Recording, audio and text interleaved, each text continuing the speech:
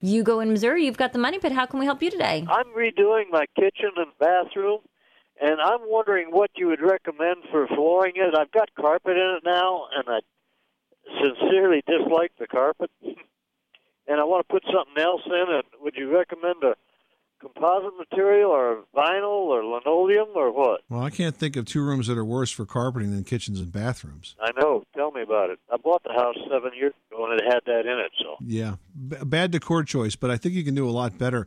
I think one thing that you might want to take a look at is laminate flooring, because laminate flooring can come in a wide range of designs. I mean, it can look like tile, it can look like stone, or it could look like wood, and it's really durable when it comes to moist, damp places. what about, will a stove and refrigerator leave dents in it? I mean, I've had laminate flooring down in my kitchen for 10 years, and we pull the refrigerator out whenever it's necessary. I never worry about it. Well, I appreciate the information. I thank you, and I'll look into it. All right, Hugo, good luck with that project. Thanks so much for calling us at 888-MONEY-PIT.